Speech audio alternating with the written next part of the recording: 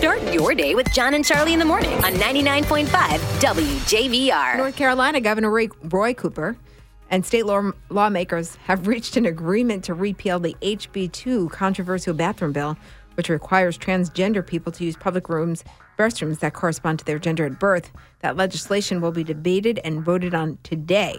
So they think they're going to repeal that? That's I believe they've come to an agreement that everybody says this law at least will replace it. So you go to a bathroom you want to go to? That's my understanding. I don't know what the entire law is. What if you have to go really, really bad? Then you go where you can. Wherever you want. I've gone in the men's room. Well, of course. I've gone in the ladies' room. I remember one time I was, I don't remember where I was, but... The bathroom. I think I want to say it was like the zoo or something like that. And I had to go to the bathroom. And I went into the bathroom. And next thing I know, I hear shoes that don't sound like guy shoes coming into the bathroom.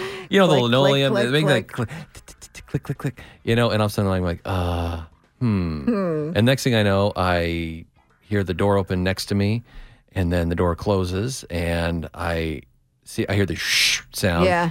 And I go, and I look over and I just see high heels. I'm like, I better get out of here. Yeah. So then you're planning it.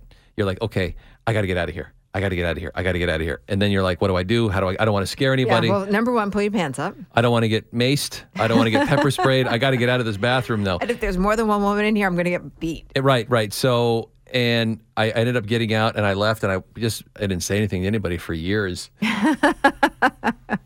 That didn't happen. Nobody saw me. We'll never discuss this again. Yeah. I just, people do that type of thing. Happens. Did you notice there were no urinals in there? No, I had to go to the bathroom really, really bad. I had to go see. Okay. And in the you were not paying attention. The big bathroom, if I might be so bold. It was you probably needed to use the stall.